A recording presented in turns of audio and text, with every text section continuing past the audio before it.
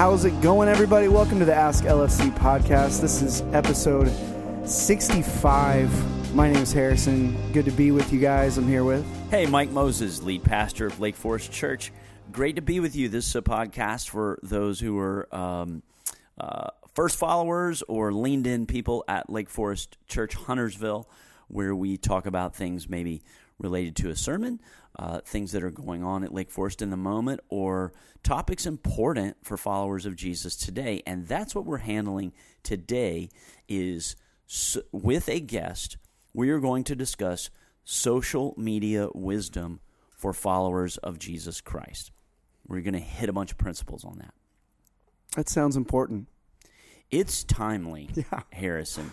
Social media wisdom. I mean, we're all on social media, but are we using it wisely? We're going to focus particularly on content that we ourselves are responsible for, that we post in response or generate. But first, oh my goodness, I watched football a lot of Saturday before I went and officiated a wedding, had my window open, it was a beautiful day. The game's muted, my favorite music on, reading some stuff. And I jonesed on all the Christmas commercials. I'm usually grinchy when people start decorating and talking about it this early. It's not even Thanksgiving, but I was getting in the mood for the season. I feel that. I'm right there with you. Mike, what is your when your kids, especially were younger, when they were in the house, what was your family's like? Was there like a cornerstone Christmas tradition where like every year we have to do this thing because that feels like Christmas? Oh, unquestionably. The Friday or Saturday after Thanksgiving, going to, and I'm going to draw a blank, it's such a part of our life, I can't even remember the name, such and such tree farm in Iron Station over past Denver, and they have llamas you can pet, they have cows, there's a big bonfire, they have chickens, turkeys, you never know what animals they're going to have. They have burros, and they have this huge, 30-foot tall hay mound that the boys climb on, and all these other kids are there. There's a barn. You take a picture in a sleigh, and we always get our Christmas tree there. And that is our tradition, and we continue that now with Austin and Nicole. That's good. I was going to say, they got to still be part of that, right? You can't let them off the hook. So we are having several Lake Forest, Huntersville Christmas traditions. Wednesday night, December 1st, will be our third annual tree lighting. It's a tree made of lights that we have out in our main yard, main green here. We'll sing a few carols. There'll be a little bit of music. We're gonna what's the video gonna be for kids? It's and big kids like me. Olaf's something Christmas. It was actually made at the same Christmas tree farm, the something Christmas tree farm. Cedar Lake tree farm. That's what it is. There you go. Highly recommend an Olaf something awesome that kids will like. There's like a 20-minute fun Christmas movie that we'll all watch outside, and then we'll sing and light the tree. The next Wednesday, December 8th, is also a tradition of ours, our Blue Christmas worship service, where those wanting to express their grief or loss of someone in their life recently or from a long time ago. We just do that in God's direction in a way. And then our two Advent season missions. One is the Christmas Village Toy Store with Caterpillar Ministries, serving a bunch of our working neighbors to be able to afford to give their children Christmas in a dignified way. We purchase toys at retail price. We then reprice them down to about a quarter or a third of retail, and parents who we're in relationship with and Caterpillars in relationship can come shop. And then there's Dresscember, which is raising awareness and funds toward the justice issue of human trafficking in our world today. And one of our ministry partners held a fundraiser through her business just last weekend and raised money for the Dresscember initiative. But so there's some of our Christmas traditions coming up in the next month. Looking forward to it all. Yeah, and through all of that on Sunday mornings also, there's a couple ways you can approach the season. Our approach this year is full Christmas, full fun, big Christmas party, happy time, good feelings. We just want to we want to go Christmas all the way and have fun with it, because we know that's certainly where we're at, and that's where we're hearing what folks are feeling, and we're going to have a lot of fun with it. I think we want all the best warmth that comes this time of year. And, of course, we will do so focused on the birth of Jesus and what that means in our lives. Well, today we have a special guest, one of our new elders this year, maybe our youngest elder, although I don't talk about women's age ever, but certainly our youngest elder at the moment. Please welcome Kim Muick. Say what you need to say. Say what you need to say. Say what you need to say. Kim, welcome. Thanks, Mike. This is fun. Definitely a first. Yes, you got your headphones on. You're cozied up to the microphone. Here's where Harrison and I have our little podcast studio and our new rhythm now for 65 episodes, and it's about time we had you on. Well, I appreciate it. You know, last night I was up 4 times with my 3 kids between ear infections, nightmares, and growing pains. So if you guys could see me right now, you'd see the bags under my eyes. So all the grace and the crazy things that will come out of my mouth would be much appreciated. Yes, so that's evidence that I'm correct. You're our youngest elder, active elder at the moment, as evidenced by the age of your children. They sure are adorable. Kim and I go way back to when Lake Forest Church worshiped in the YMCA, and we dropped we went to pick our oldest son up, who had just started in youth group, which met at the Y on Sunday nights, and we saw this young 2 Davidson freshman students who had newly volunteered to serve as youth leaders, running around the parking lot. This blonde-haired girl and dark-haired guy, I guess I could call him a boy. He was 18, maybe 17, actually. 18. He was 18, okay. Mm-hmm. And Andy and Kim, who were boyfriend and girlfriend at the time, now married. I've officiated their wedding. Andy has served as Dylan's youth group leader for years, and you guys remain mentors in both of our sons' lives, and now our daughter-in-law, and now we get to do life alongside your young burgeoning family. We love your kids, and spend a little time babysitting so you guys can get out. It's time for us to do that again. Oh, we will take you up on it every week. Every week. Well, as Kim was nominated for, and Kim, you were interviewed to be an elder. You went through that whole nomination process. It's quite a lengthy discernment process. It involves a lot of prayer, a lot of reading, a lot of writing, and interviewing with an elder nominating team, and then the elders themselves. Something that came out on your sleeve in your elder interview process was a heart for, a concern over Christians' presence on social media, and I think mostly about what is our witness. Are we distinct from the world, as Jesus says we should be in any way? And your concern in particular was for the younger generation, younger millennials and now iGens, who we read statistically are turning off to church engagement and Christianity even. And you seem to feel like this is one major factor in that, to the point where I've asked for your coaching, for me and our staff and leadership, on how do we engage effectively and responsibly. And so you've given me some principles that you felt led to that you think are important for Christians, and we've titled it Social Media Wisdom for Jesus Followers. Kim, why has this become an important or heartstring matter for you?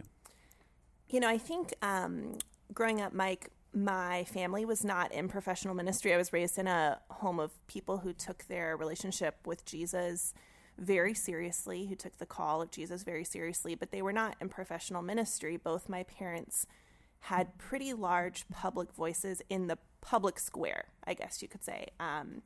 And they were both very effective in how they communicated their faith, how they communicated their convictions, how they really lived out the call of Jesus in the public square. You know, especially my dad had a public job, And I've always been very aware of how people represent Jesus, how we represent the mission of God in a broken world, how we live that out. And social media has absolutely become a public square of today. I don't know that you can say it's completely replaced other public squares, but it certainly is a public square. Mm-hmm.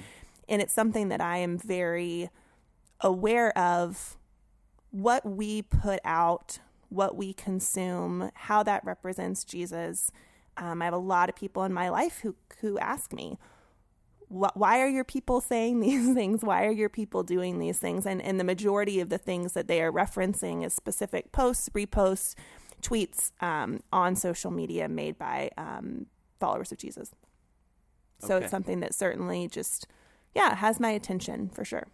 One of the things that I appreciate about you and Andy is you do life with fellow Christians, but you do a lot of life with people who are not don't consider themselves part of the Christian faith, and I love that you're kind of hanging out with the people who Jesus hung out with. He hung out with his people, and he also made those not practicing the faith feel they were his people as well. And that gives you, I would say that I hear in you an extra attunement, perhaps, to where the outside of church culture, their perceptions of Christians and the church, and now I'm saying the church in general. Yeah, I think that's definitely true. Again, that was something that I was raised with, that we had people in my life that I consider aunts and uncles and my parents' closest friends, neighbors, people we truly loved and admired who didn't share our faith in Jesus. And it was never a project. It was never anything other than a genuine relationship with someone who we cared for and admired, needed, looked up to, had a reciprocal friendship with. But we were also always very aware, and I think we'll talk about it later, of the witness that we are putting out there of who Jesus is. And I think social media is so tricky because all those people that we just mentioned, our neighbors, our friends, coworkers, growing up, those relationships were around a kitchen table, or they were, sitting outside on the back deck while we kids raged in the backyard. There was a lot of context, a lot of trust, a lot of relationship. And social media often can have the words, but a lot of those other things missing. And I think it requires all of us to be a little bit more careful, a little bit more thoughtful. I know that's a lesson I've learned a million times, but it's just certainly something that we have to be aware of, why we're using it, how we're using it, and making sure that in all things, our goal and direction of our behavior and our words and our life is a testament to the reconciling of all broken things under the kingship of Jesus, bringing hope and restoration to the dark places. So I think there's a way to do that. I certainly don't do it perfectly. There are some people who do it just extraordinarily well, but that's the goal. That's where our eyes should be set. And as you say that, I'm reminded of that the fruit of the Spirit is self-control. And that what you're talking about is Christians being thoughtful. This is an area in which, just like our alcohol usage, images we view online, our tongue, this is a self-control area. Would you equate in the book of James? James is one of the wisdom books of the New Testament, and he talks about the power of the tongue. A whole forest is set on fire by this little flame. A huge ship is steered by this little tiny rudder. And therefore, we must be leaning into the Holy Spirit for the power of self-control. Would you equate maybe what we write on social media as the tongue? Do you think those verses are a one-to-one application? Is where we might go biblically? Yes. I think it's interesting that you bring that up, because I think it was maybe a year or two ago, years and years ago, I taught master's students at Vanderbilt, and one of the young women who was in one of the master's courses that I was teaching, we couldn't be more different. We have opposite politics. She is not a Christian. We really could not be more different in every way. But she commented that so many people think on social media, oh, it's so sad that we're ending relationships because, or having fights or having disagreement because of what someone says. And she said, I'm grateful because I can see what someone's heart is with their unfiltered mouth. And I immediately thought of the scripture, out of the heart, the mouth speaks. Jesus said that. Yes. And I'm sitting here thinking, I just heard the word of God from this person who has no idea that they're preaching the word of God straight to me. But it was this really, really interesting look at, first of all, we all have so much brokenness in us. And yes, we need to be controlling what comes out of our mouth.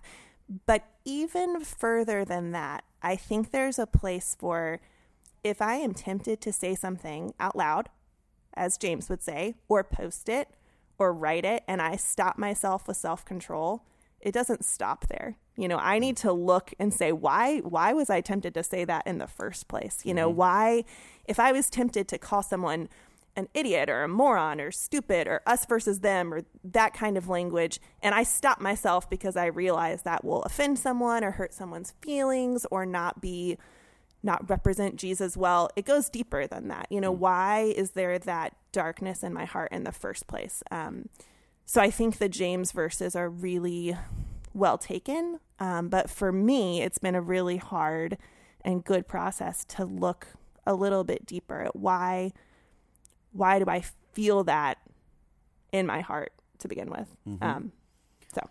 Well, you drew up a sort of your own almost manifesto, just trying to get thoughts out on paper, social media wisdom for Jesus followers. And in your own introduction, you talk about, I think where you were just then, is that as followers of Jesus, we're the first people to acknowledge that we sometimes fall short and have humility about our own failings, our own sin. C.S. Lewis once said, unfortunately for too many of us Christians, when we first become a Christian and repent is too often the last time we ever repent, which is silly to say and yet thought-provoking. And so you talk about an attitude of humility, repentance, and reconciliation, not relying on our own moral righteousness, but on the grace and forgiveness of Jesus to do this well. And then you've written out a number of principles here. Or practices, and maybe if I could just refer to some of them and ask why you wrote this down. Sure. And you have some scriptures for each of them. Your second one, Christians tell the truth. We read every article, quote, or post before reposting, because if we have not read it, we cannot ensure its truthfulness. That's an interesting corollary to telling the truth. Never reposting something we haven't fully read. Yeah, I think that's something that we are all really tempted to see a headline that's really grabby or that we may agree with, or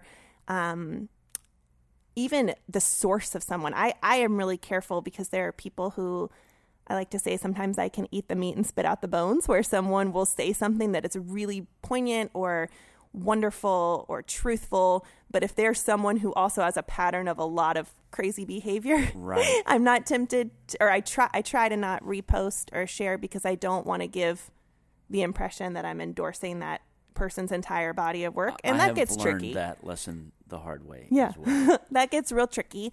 But certainly reading a full article, making sure that you've read, and if you do want to share something because you agree with part of it or you think it's thought-provoking, not necessarily that you agree with it, making sure it's caveated, that you're saying that in the post. Kim, my most embarrassing mistake on social media in the last year and a half, I can't remember what month it was, was a hasty comment myself based on a headline of what a friend of mine had posted. I did not read the whole post. I did not read the whole...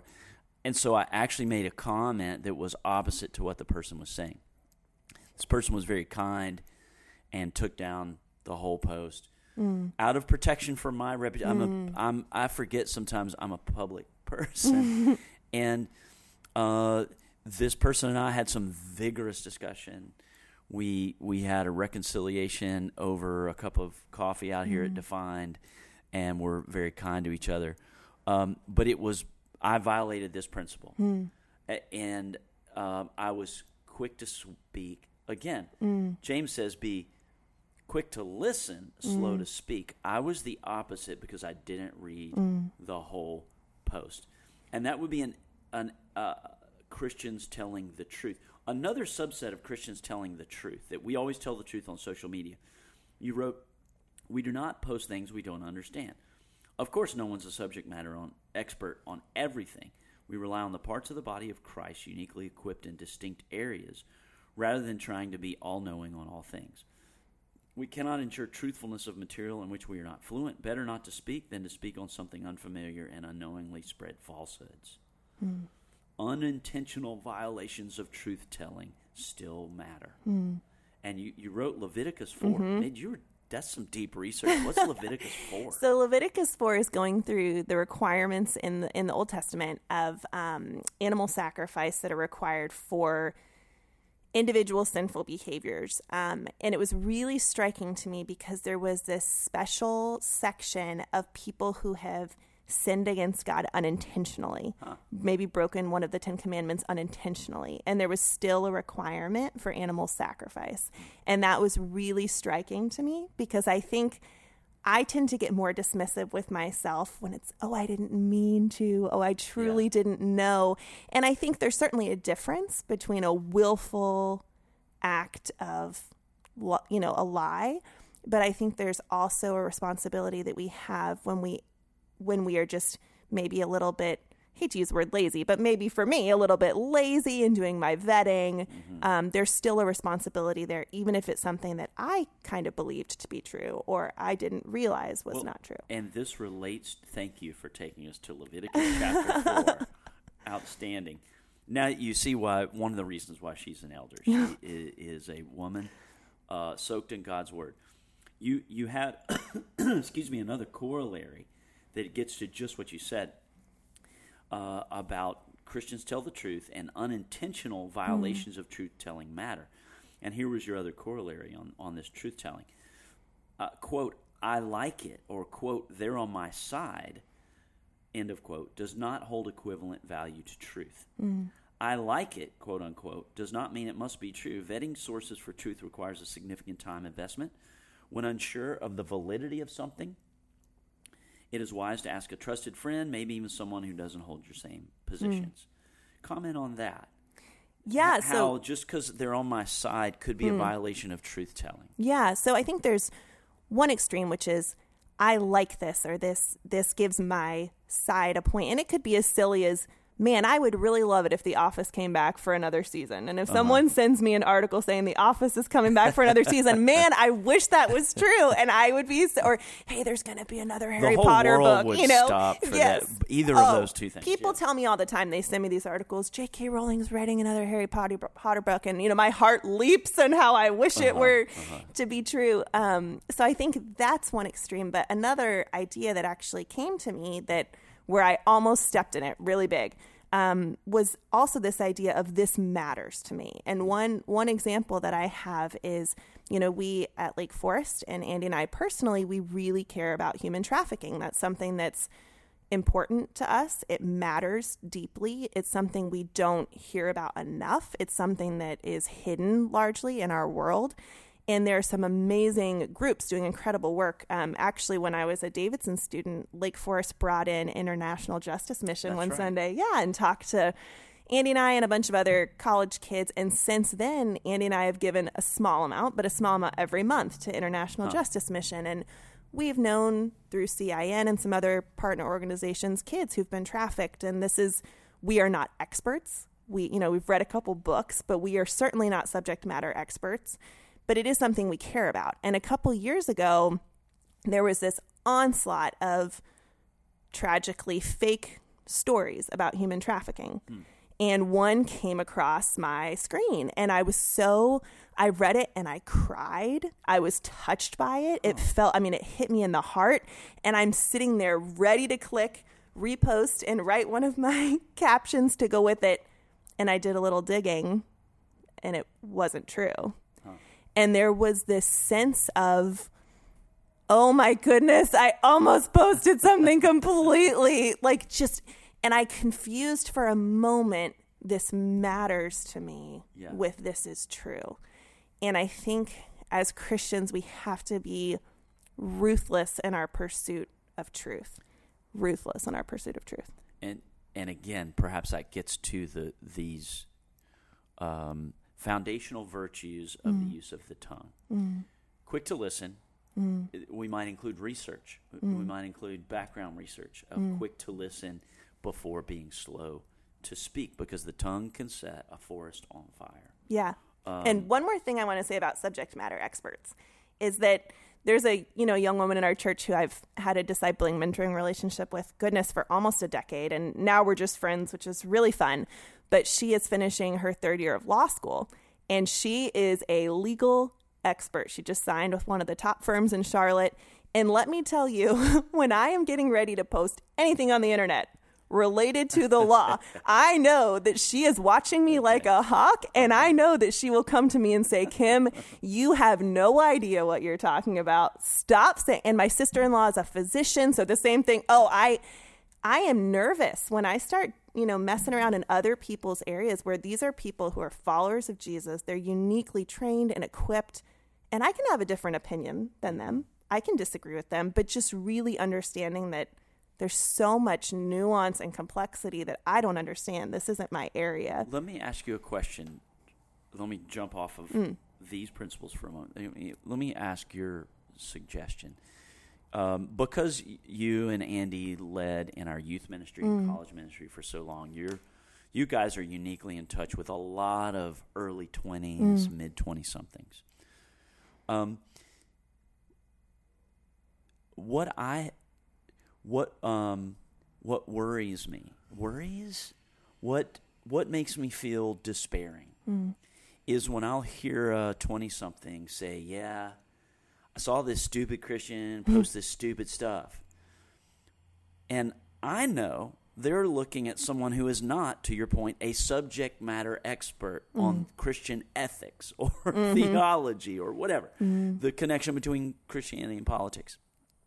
And so I'm seeing young people that I know and love and respect intellectually being so put off by the rando, somebody claiming to be a Christian who nobody even knows. It's just some weird thing that blew up because it's incendiary. And allowing that, what advice do you have for younger people or those who are not Christians to do their own due diligence and be influenced by the really solid, high-character Christians they know, as opposed to letting a rando on social media influence their whole view of the Christian faith? And and they're like, I'm just going to drop out. Yeah. It's really, really an important question. And I was just talking to my husband about this week and telling him how I get so tempted to jump into being Jesus' defense attorney, trading in my witness card. I think he brought up the point that since the first century, there have been people claiming the name of Jesus who either they are mixed up about one or two things, or they truly are not followers. And I think my urging I have two things. My urging to young people is to look at the person of Jesus, always. And I think looking at Scripture, looking at Jesus, before you look at people. And that would be my first urging. And then my urging to the rest of us is, I sent out, and this is not a Barna study. This is me texting people that I know. Okay. But yes. I sent a text I was thinking about these issues, to a good number of my friends, some who follow Jesus, some who don't. And I asked, what is more discouraging from you checking out faith for someone who is not part of a church or following Jesus, or to my friends who were, what is more destructive to our witness? And the first one was Christians seemingly infighting publicly, or Christians not holding one another accountable for their hate. And every single person said the second. So I do think there is Christians not holding one another accountable for hateful or irresponsible use of language. Okay. Yeah. So I think it's really, nobody wants to see people going at it and fighting. And I'm absolutely not suggesting, so hear me, that you go nuts in a comment section on every Facebook post in the world, because I have learned that's not effective. I think many of us have learned that's not effective. But I do think there is a place for a quick correction, because I think the answer that a lot of kids and young people would have to your question, Mike, is, well, you're not doing anything about it. Why am I turned off when I see other randos? Well, I don't see you telling them to stop. You know, that you're united with them. You're singing Kumbaya and they're behaving this way. So that's a really, really sticky line that gets So how about for me? Yeah. Because there are times when I would like to jump in and, yes, be defense attorney for Jesus or say, hey, everybody, that ridiculousness over there is really not reflective of historic Christianity. And yet, the scriptures tell me, well, my mama told me, if you get in a fight with a pig, you just end up with mud all over you. Yes. And the scriptures say if you answer a fool according to their folly, you end up being a fool as well while you're in discussion with them. And so how am I to leverage my reputation without being acting like I know everything and I'm the moral police on Facebook, or getting on a righteous crusade all day? Did you get what I'm asking? Totally. And I've already asked you this in private, and I know there's no perfect answer. No. But I'm asking you in front of a lot of friends. Tell me what to do, Kim. Well, I just read a proverb this morning that said, do not rebuke a scoffer. For they will hate you, but if you rebuke a wise man, they will love you for it. And that was really... Precisely. Yeah, it was really good for me to think about how I respond to correction. I think good for all of us. So I think there's a line, and thankfully Scripture gives us a couple different things. One is obviously Matthew 18, which talks about, how we handle conflict and going to someone directly and then going with one other person and then bringing it to the church.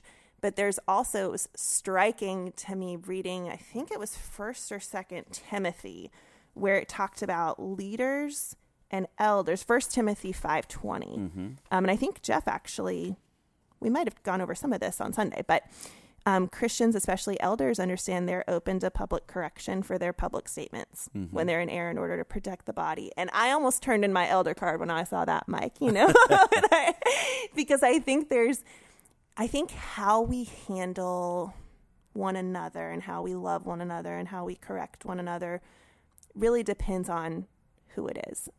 With your kids, when you're doing it right, which I try so hard to, you pull them aside, right? You don't correct your kid in front of. That's one of my parenting big pet peeves is when people publicly. You see that in the middle of Target. Yeah, and it's hard in Target. Oh my goodness, because you have to deal with the screaming kid, right? Yes. So I think when it's someone, a friend or someone in our flock of our people, there's private conversation is always good. I think it's tricky when it's a public statement and it's an elder or a leader or me or staff. We have conversations with this a couple of times a year with our staff, that I have friends who senior pastors who have written a rule that no one on the church staff or elders is allowed to post any political opinions whatsoever. That does not feel authentic.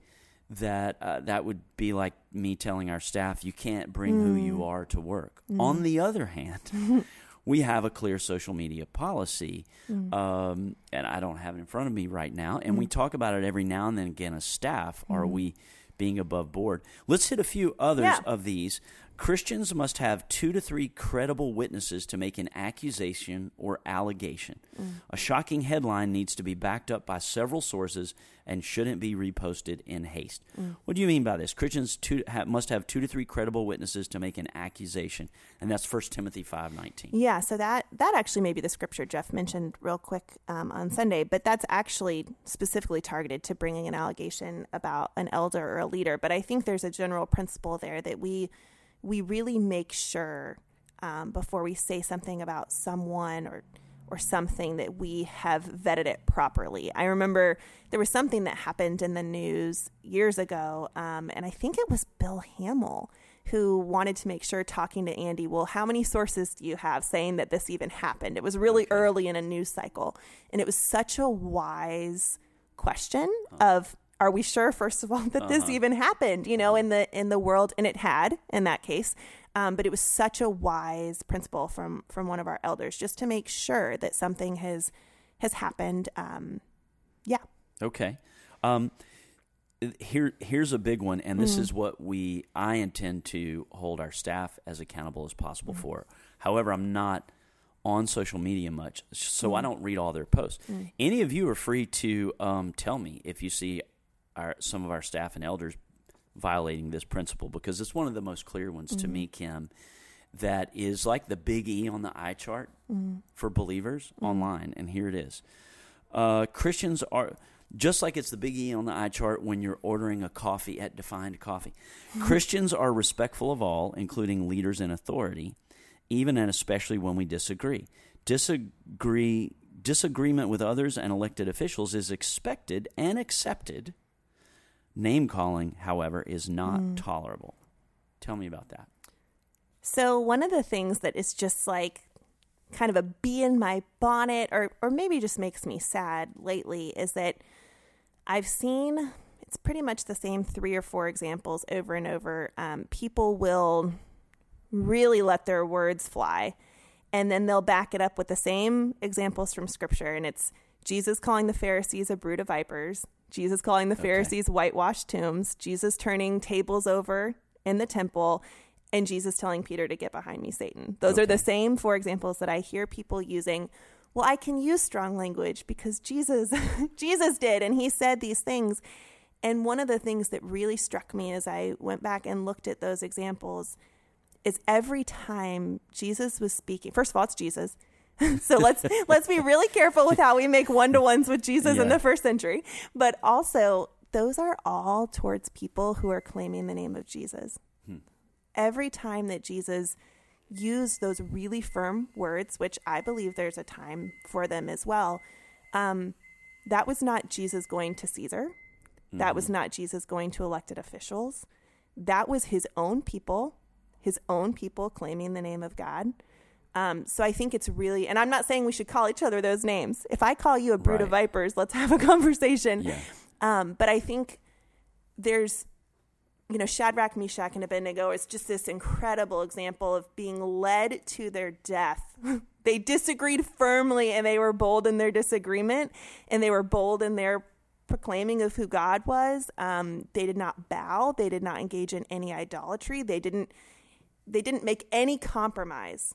But they were still respectful to the authorities over them. And that is so convicting for me. When I used to work in Charlotte Mecklenburg schools, and my principal said, Kim, I never know where I'm going to find you picketing. I was always had, something going on, whether it was, inequities or my broken smartboard or something. I always was willing to be bold and firm, but I really, really tried, and didn't always get it right, but I really tried to learn how to be respectful in my boldness. You have been, I've respected how you have been and still are an advocate for at least adequate resources for special needs children. You both taught and been in administration for that in particular, and as well as your advocacy that we properly fund education in under-resourced or impoverished schools. And I appreciate that advocacy. And so you're talking about something you've actually done. But I think the name-calling of a public official or people who disagree with us is,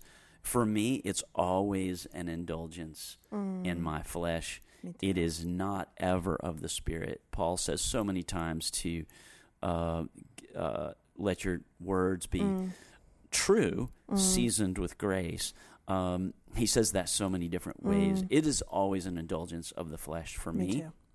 And I have such a smart mouth. And I think that's an area that's really challenging because there are times that I let my words fly, and that goes back to what we said earlier about like in looking at my heart. What often it's more about me than the person I'm calling the name.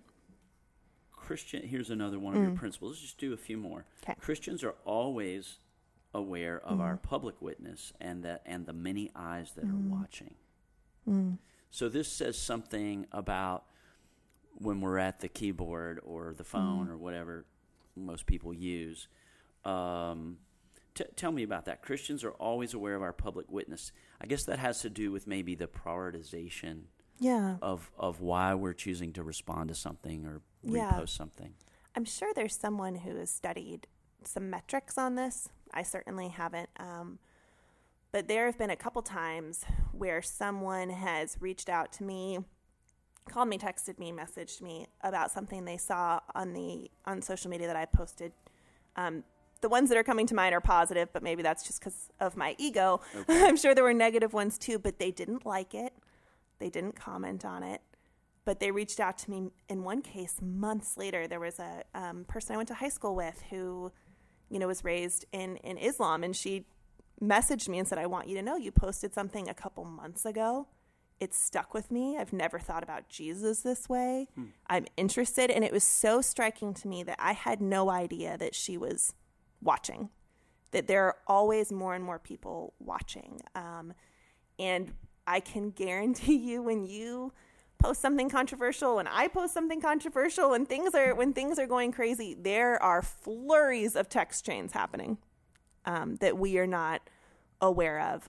There are people emotional. There's just a lot. There's a lot happening, and that doesn't mean that you always don't do it. Like there's a time to be bold, whether it's in the real public square, whether it's in the social media public square, whether it's at your kitchen table. There's times to be bold. There's times to ask hard questions. There's times to be firm. There's times to correct even when it makes people uncomfortable. I'm not saying we don't do it. Like, absolutely, I'm not saying that. But it's so important to know the cost and what's happening when we do.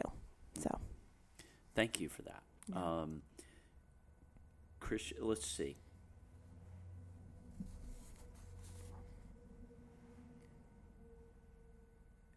Likes and reposts are read as an endorsement unless specifically clarified otherwise. Be very careful with what you platform by liking or reposting.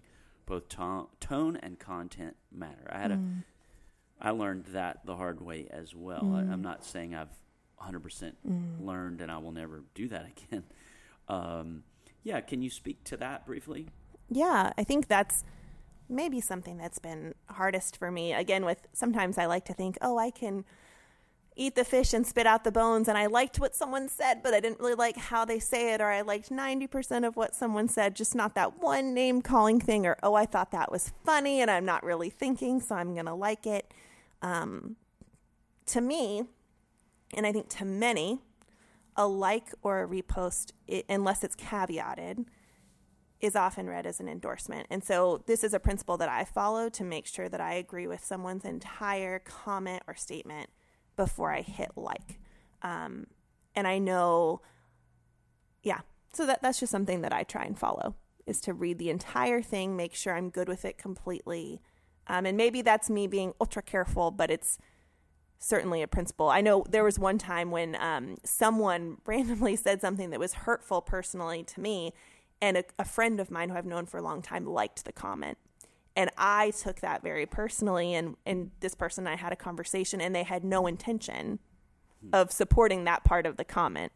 But, it was, okay. I think there's something to be said for making sure we're reading and understanding all of what people are saying before we agree to it. And again, exercising discretion. Being quick to listen, slow to speak. I think it's an application to say slow to like. If any part of someone's post is derisive, derogatory, name calling, I think that's out of bounds, honestly, for Christians. I want to finish with two things. One is a question for you, and then I want to ask you about your last principle here. Okay.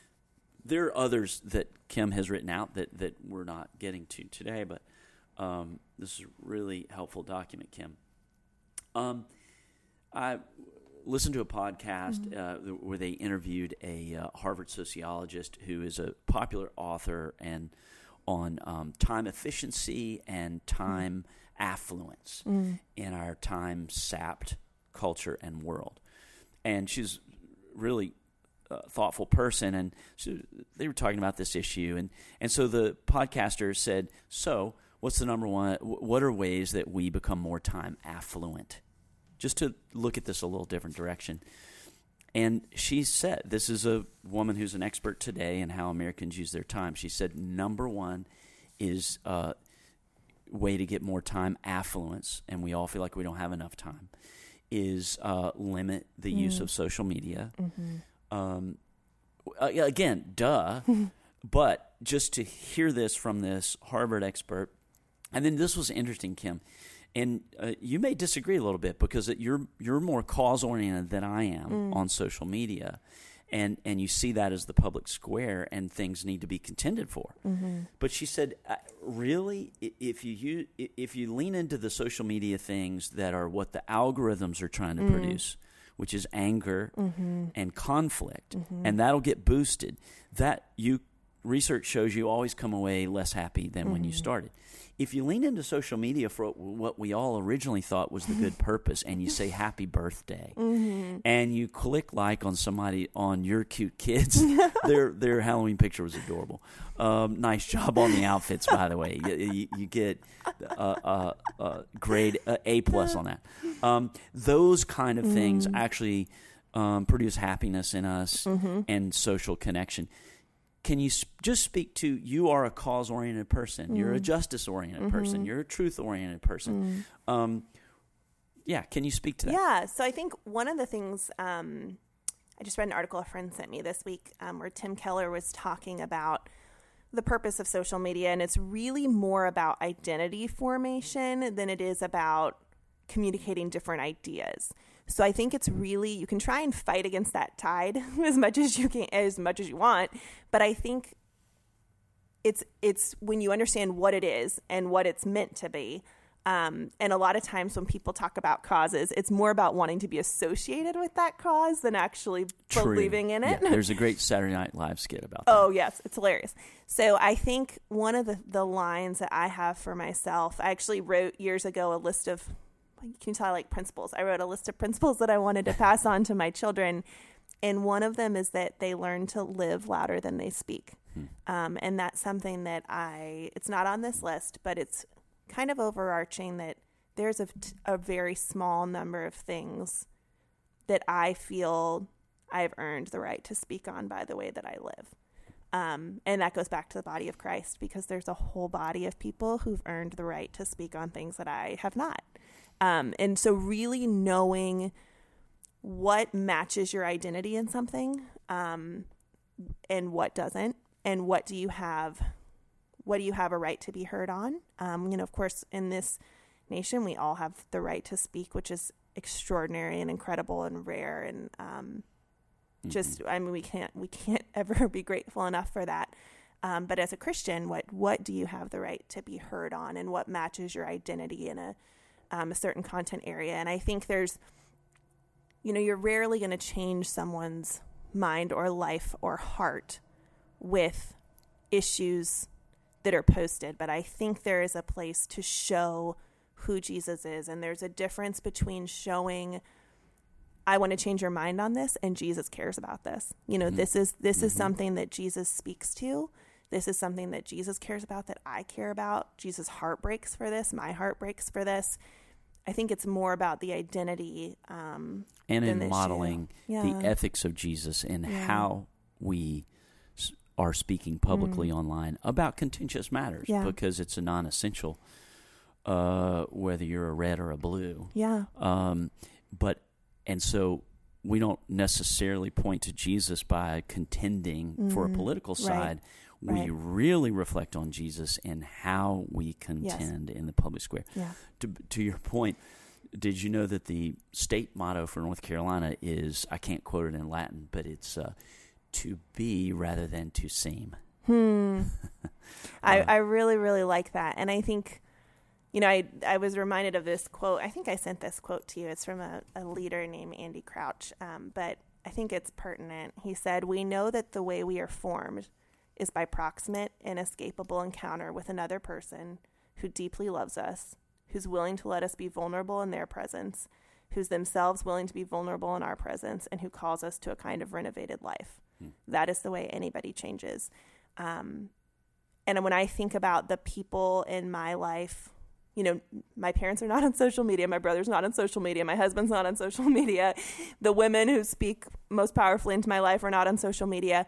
So I think there's this, Christianity Today did this big thing about don't leave social media. We need your light in the dark. And I think, again, it goes back to the body of Christ, and that some people are called to, be active and some people are not. And there's a place for that in knowing who you are. But we know that the way that true heart change that's happened in my life and that's happened in the lives of people that I've loved is from that inescapable proximate encounter with people who deeply love us. And, just keep that in mind. That is a good last word, Kim. And you did answer my question well, that we have different callings on social media. I will close with one measurement that you wrote out, which I thought was helpful. Christians are always on guard for the slipperiness of idolatry.